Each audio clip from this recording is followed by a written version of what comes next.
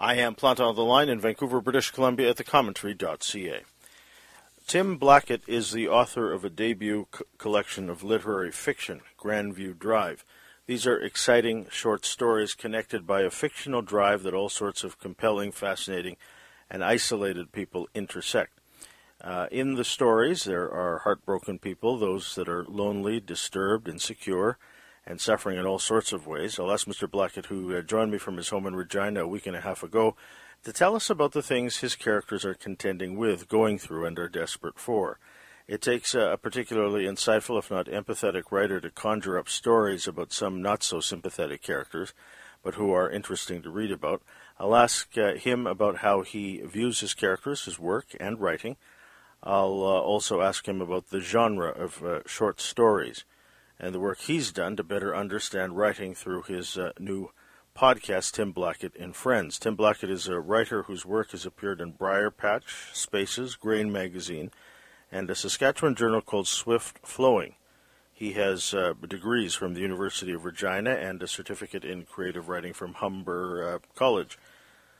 This new book is published by Nightwood Editions. Please welcome to the Plant Online program, Tim Blackett. Mr. Blackett, good morning.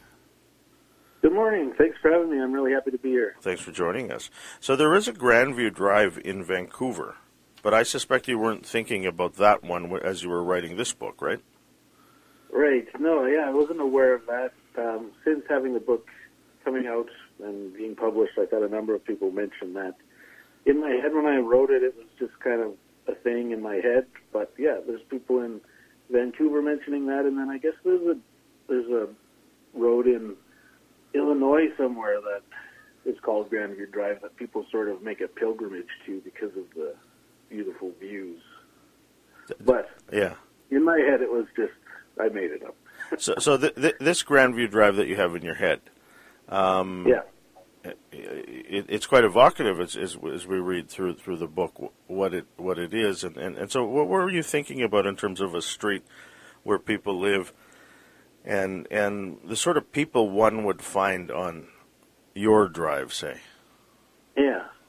Well, it's very loosely based on an area in Regina's Cathedral neighborhood. There's 3 or 4 streets that people they just call it the Crescents. And it's like old character homes on these crescents. Some of them are big and huge, some of them are tiny.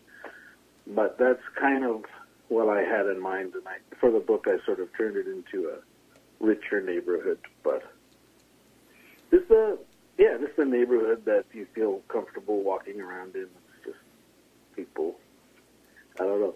Yeah, but loosely based on the Cathedral neighborhood, yes. And so this drive of yours is populated by these characters that we read throughout the book, and as disparate as they are connected, right? Yeah, in sometimes obscure ways. Like, they're all connected. Most of them live on Grandview Drive, but then their stories sort of interconnect in different ways. Some of them are explicit and they're aware of these connections. Others are just in passing, where something someone does affects the lives of other people on the street or whatever. But yeah, they're all connected in some way. Yeah, for example, the first character, I don't know if I'm giving anything away, but we think at the end of that first story, we won't hear or see of him again, but we do later in the book, right, or about him at least, right? Right. Yeah, because his life intersects with another character from the story. So yeah, we get to see him again. You have this ability, Tim, of getting us, the reader, to empathize with some of these characters that aren't necessarily sympathetic. Do you think that comes from your own ability to empathize, say? I think that might be a part of it, yeah. I guess I haven't really thought of the reasons why I'm able to do that. Thank you for saying that.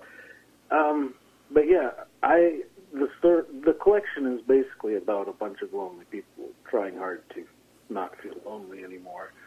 And a lot of that comes out of my own feeling of loneliness, even within when I was walking in circles in which, from the outside, it looks like I had a bunch of people around me who cared about me, and I did. But I felt lonely even in those situations. So this book, over the years, is kind of a reflection of that. And I think maybe the reader empathizes with the characters because I was empathizing with the characters. Like, many people, as the book is coming out, ask me how autobiographical it is, and it's not autobiographical because all these characters are doing crazy things, but it is autobiographical in that I feel or have felt the loneliness that these characters have also felt. So I just tried to be as real as possible. Yeah, I started reading the book a few weeks ago, and I had caught a cold, and I was sick, so I kept to myself. I'm an only child, so I'm used to being alone, and I understood you whenever you would invoke, say, loneliness or think about loneliness in some of these characters. I felt that acutely. Not necessarily that it was reflecting me, but I understood that, if you will. Right. And there's some parts of the book that were tough to read, in that I didn't want to think about that, because I do have people in my life, and I do encounter, it's a rich life in terms of people around me and things to do, and I'm not, sitting around staring at the ceiling all the time, right? Yeah. But I guess I felt that you understood what that loneliness or that isolation is for a lot of people, and I guess we as human beings need connection. I mean, not all the time, but we do need it from time to time, and sometimes people need it so desperately that they turn further inward, don't they? Yeah. Yeah, I have struggled with mental health issues for a long time, since I was an older teenager, with depression and anxiety and different things, and I think that when someone struggles with that long enough, you really do feel isolated, even if you're able to be vulnerable and tell people this is what I'm feeling, or I've been diagnosed with this depression or whatever. It still feels like, from my perspective at least, it's almost impossible to describe how depression feels to someone, or what they can do, or any of that. So yeah, I know there are people around me who care about me, like you were saying, but very often, with all of that hanging over my head or like swirling around in my head, it's just so easy to withdraw and be like, no one understands, even though they're all trying to, Yeah, and then at some points you really do. Like, we're coming up to the holidays, and that's that time where a lot of people get together, and there's certain social obligations that one needs to fulfill. And I'm already feeling it at December 8th when we're talking here. I'm looking forward to those moments where I won't have to do a lot of things with a lot of people, and that I'll be able to, sleep in or grab naps and things like that.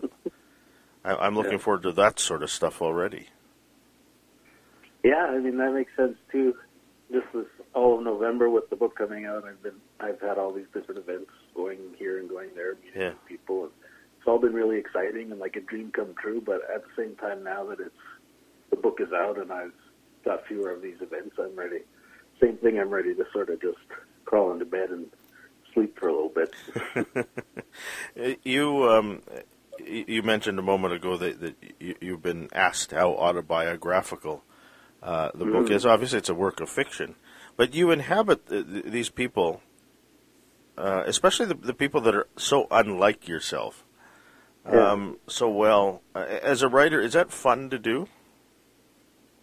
Yeah, it really is. I guess that's the shtick. Is that in writing fiction, I am able to, sort of walk in someone else's shoes for a while, even if those shoes happen to be out of their mind. Yeah.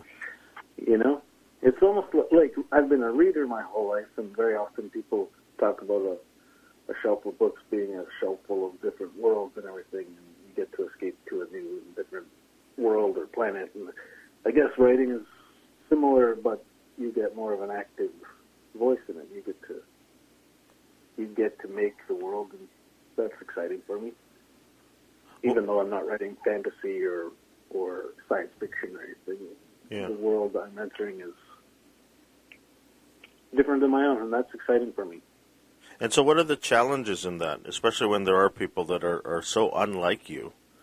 Are those the moments in writing where they take longer to write, say? Yeah, I guess, like, there's always the struggle or, trying to be, like with acting, they call it method acting or whatever, becoming your characters. And I guess there's even one story in the collection called Mumble Mumble, in which the character is a writer, and he sort of, in his own head, believes he's becoming his characters. That might be autobiographical in that sometimes I feel like I am inhabiting these characters more than writing the characters. But yeah, I don't know if that's hard. Like, for me, that's the fun of it. Yeah. Being someone different for me is part of the fun. But what's hard is when I'm trying to write from a perspective. Like, there are several stories where I'm writing as the protagonist is a woman, first-person narrative as a woman, sort of, and I have to. I'm thankful for a number of women that I've had that were able to read it and have called me on some things, being like, I don't know if that's how I would react, or I would be, or I would, so that I'm not pretending like I know what it's like to be a woman, or whatever character it is, Yeah. The voice in which you tell these stories, I mean, it changes from the first or the third person. How do you decide how best to tell a story? I wish I had a intelligent answer for that, but for me, it's kind of just however it comes out. There's only been a number of times where I was started in first person or third person, right? And then halfway through decided I think this needs to switch perspective. It's kind of just, the stories just come out the way they come out. And I wrote this collection over a span of about 10 years. And so I don't know if that has anything to do with just the time in my life when I'm writing. I think the earlier stories happened to be first person, whereas moving towards the later stories, I moved into third person. But they're mixed in the collection, so no one besides me would know that. Yeah. At the heart of the book is a critical look at how we treat one another. I mean, a lot of people don't know how to reach out. We were talking a moment ago about connection, seeking connection especially. So we really should think about those things, especially at this time of year, right?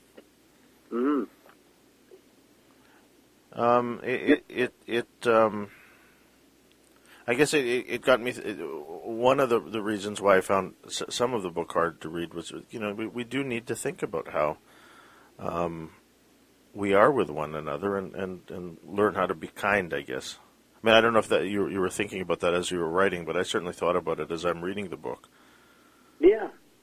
Well, I never want my fiction to come up as preachy, to be like, here's the moral of the story type thing. I want the reader to be able to take what they want from it. But I do think that's a central part of the book. The fact that everyone in the book is looking for these connections. I hope that people will recognize that in themselves and then in those around them, so that they might think, as you're saying, maybe I should reach out to my friends. The whole point, or the thing that I was thinking about for years and still do, is that even though I do feel alone, or a character might feel alone, everything we do is sort of interconnected and contingent upon other people. So my life has changed based on the kind words of another, or vice versa. or the not kind words. But, just the fact that we feel alone doesn't mean we aren't connected. Yeah. I really do. There are more connections than we think there are. So I don't know. And that's the how we move in life, is try to find those or realize those as well. I was going to ask you later on about what it's like to write, because it is a rather solitary experience for the writer. But as I read in the acknowledgments, there are a lot of people who are part of this journey for you as a writer. Yeah. And what is it like when you bounce ideas off other people and you get that encouragement? It makes the writing worthwhile, I suppose, doesn't it? Yeah, I think it just adds layers to the writing. I know there are writers who really do treat it as a solitary thing, and they won't show a thing to anybody until they think it's 100%, polished and all of that. And, that works for some writers. But for me, I don't often show a thing to someone if it's not the first draft isn't finished. But once the draft is finished, I like to let people who I trust, other writers or artists, or like my partner will read some stuff, and get those ideas, because the first draft is never as polished as it's going to be, or I want it to be. So have an outside perspective of how the story goes. I don't take everyone's suggestions, but I think having intelligent, thoughtful people reading it and giving suggestions really bolsters the work, and that's been a great joy of mine, is being able to share it with other people that I respect. And when you doubt that the work of writing is worthwhile, or you're discouraged even, what does somebody tell you that might keep you going?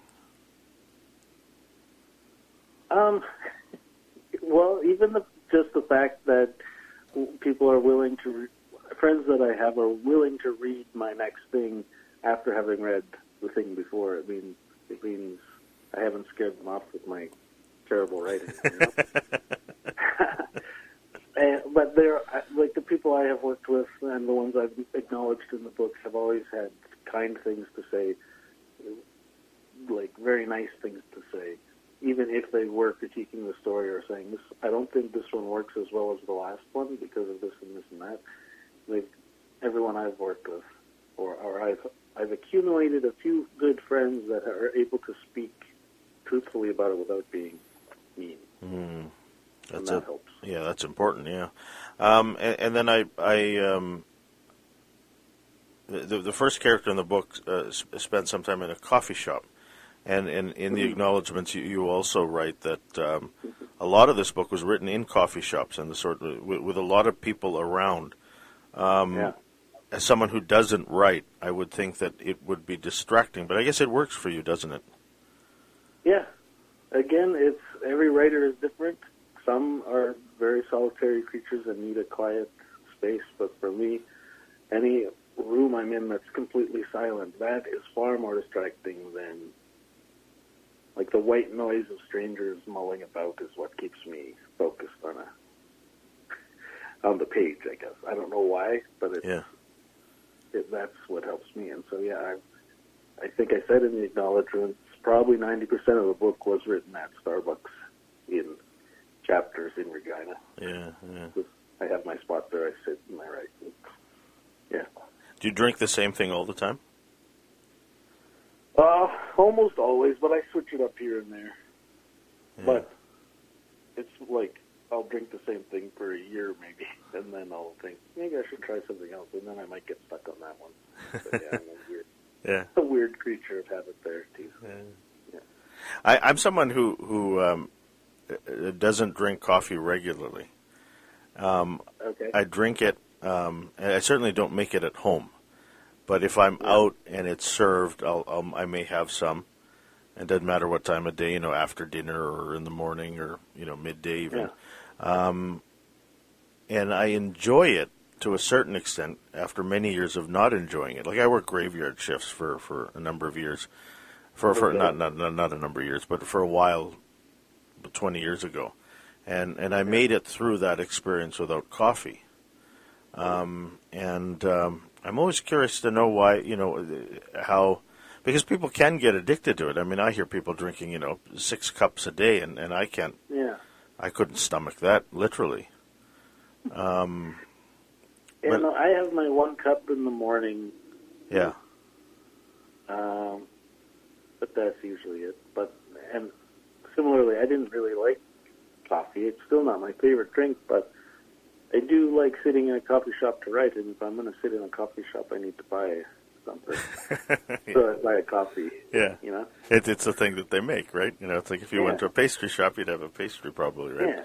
Yeah. But over the years, I guess I've developed a taste for it, but I always drink cold coffees. I can't drink hot coffee, so I get iced brews all the time. Huh. Yeah, I should try that, because I've had it a couple times this past summer. It's, when it's hot.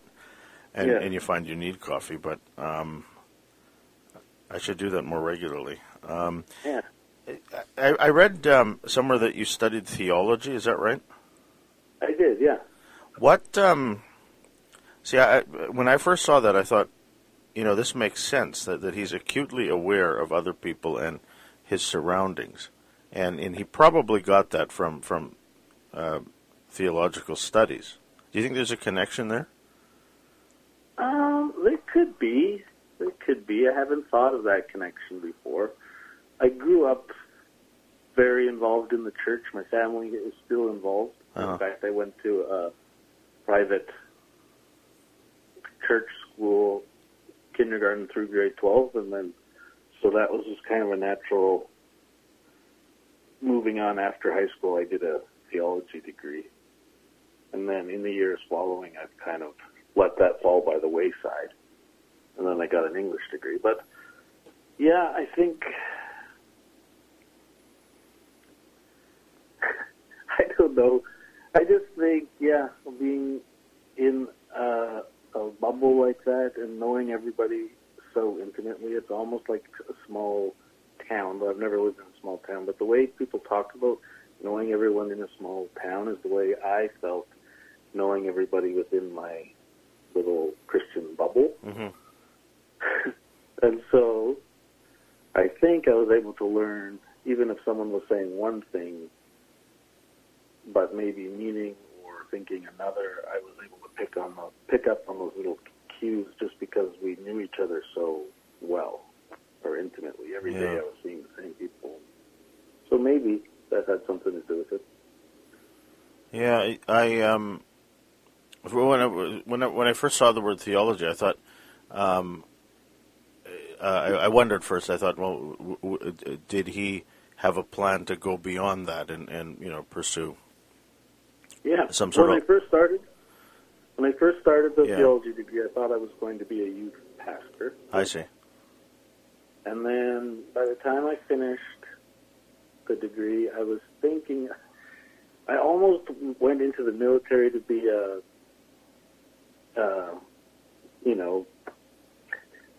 they have like a chaplain? A word. Yeah, a chaplain. The military would pay for my master's in divinity or whatever else. Yeah. But the wrestling in my head was, I started, by the end of my last year there, I kind of started thinking, do I actually believe this enough to tell strangers about it, or to, preach with conviction? I felt like I read the book backwards, and I had more questions by the end of my degree than I had answers. So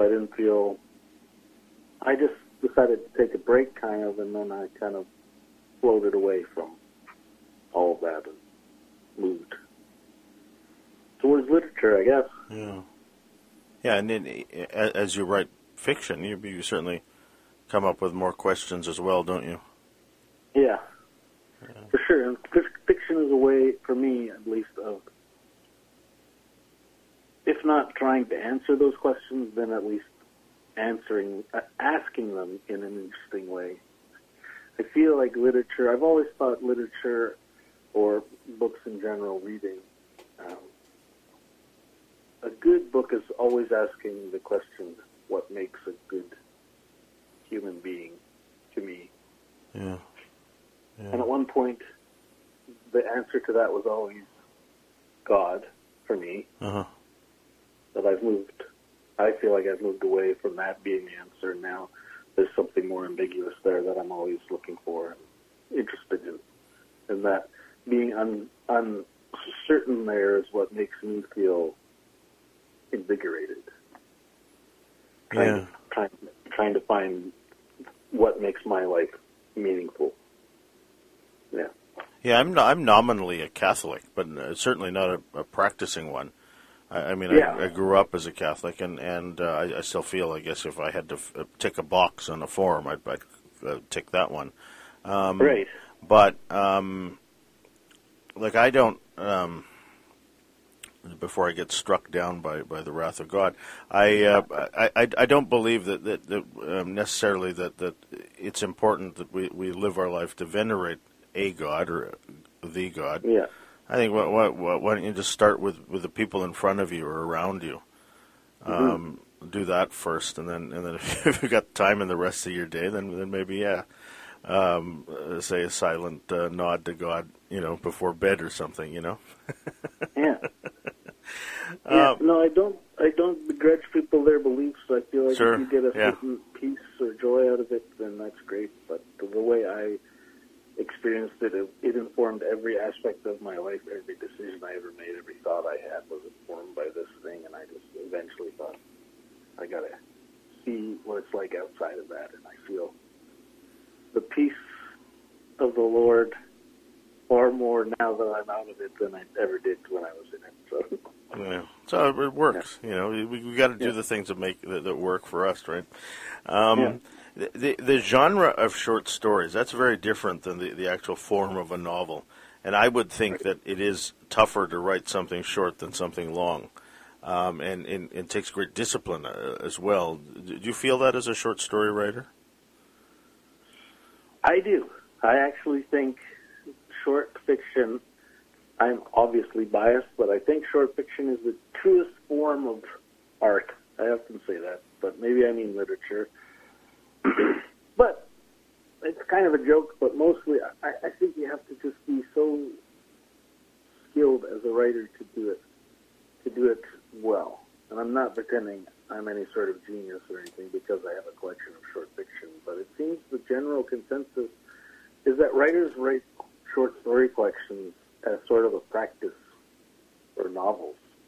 But in my mind, novels and short stories are doing such different things that you can barely take anything from writing short stories, what you learn that way, and apply it to novels other than maybe like character. I don't know. To me, they're just so wildly different. Yeah. Sorry if I'm rambling about this. No. That makes a lot of sense because if you try to write a letter to somebody, it's easier to write a longer letter than say a shorter letter because I see this when I read Grandview Drive, how precise you are with language. You're not wasting time, say. Thank you. With a bunch of stuff that we don't really need to know. Because you seemingly have got us to understand the situation or the character in just a few words already. That we don't need that other stuff, if you will. Mm-hmm.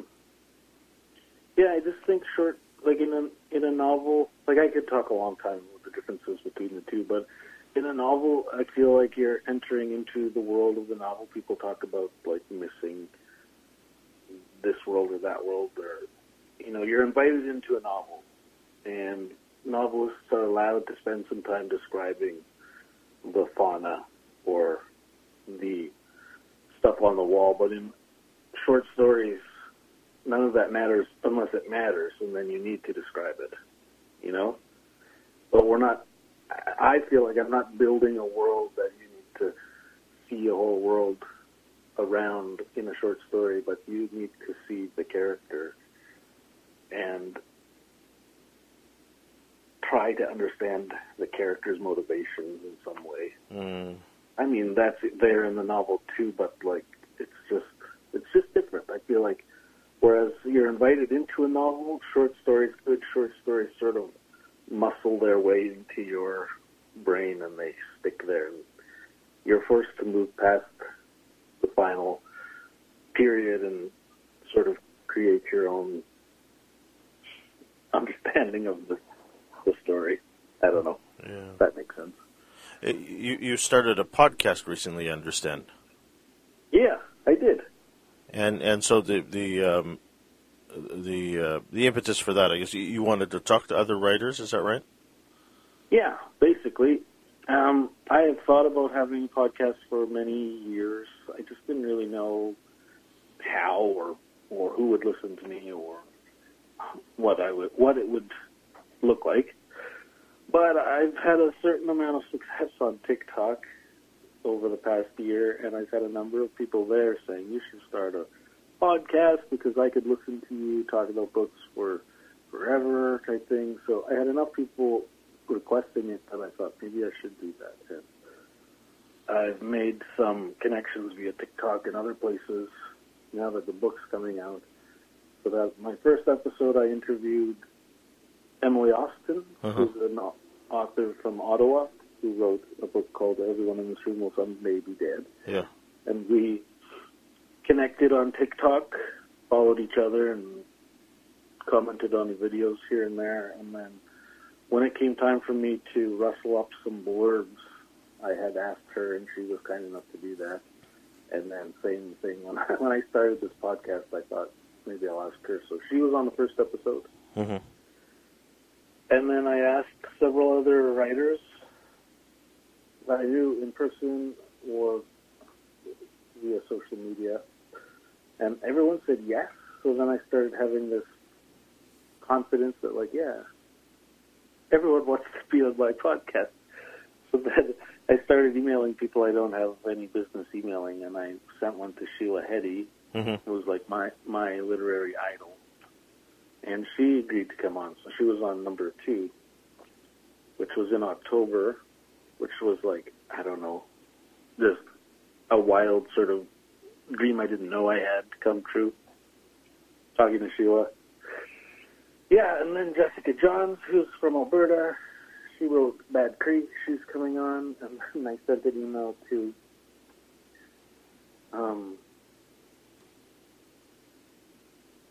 sorry, I'm forgetting his name. His last name is Graham Burnett. He was shortlisted for the Booker twice. Oh, yeah. And I heard him talking on the Booker podcast about how he, in spite of his wild success, has chosen to stay with his small publisher because he likes the way they have worked with him and treated him and the opportunities he's had with them. He doesn't think he might have had the same with a bigger publisher and being just one of many. So then I thought, because I've had such a great experience with Nightwood, who published my book, Nightwood Edition. Yeah. I have been thinking about, for my next books, what do I want to do? I mean, as if I have any options, really. But I've been thinking about how much it would be nice to just stick with the same publisher and develop that relationship and all of that. So then, based on listening to him there, I sent him an email. He right away replied, yeah, sure, can we talk about doing it in the new year? So that's great. I've got quite a few lined up, but I don't really know what I'm doing. I just, as a writer, I'm always interested in what other writers have to say, so I ask them about their books. We talk about writing. We talk about what we're reading, and for me, it's fun. Yeah. And hopefully people get something out of it. Yeah, and I'm sure there'll be people who find it useful. I'm sure you're finding it useful to no end. For me, it's been really fun. Yeah. This has been really fun talking to you today, Tim. Congratulations on this book and continued good luck with it. I appreciate your time today. Yeah, thank you so much for having me. It was real fun. I'm glad to be on. The book is called Grandview Drive. It's published by Nightwood Editions. Its author, Tim Blackett, joined me on the line from Regina, Saskatchewan, and Vancouver. I'm Joseph Planta.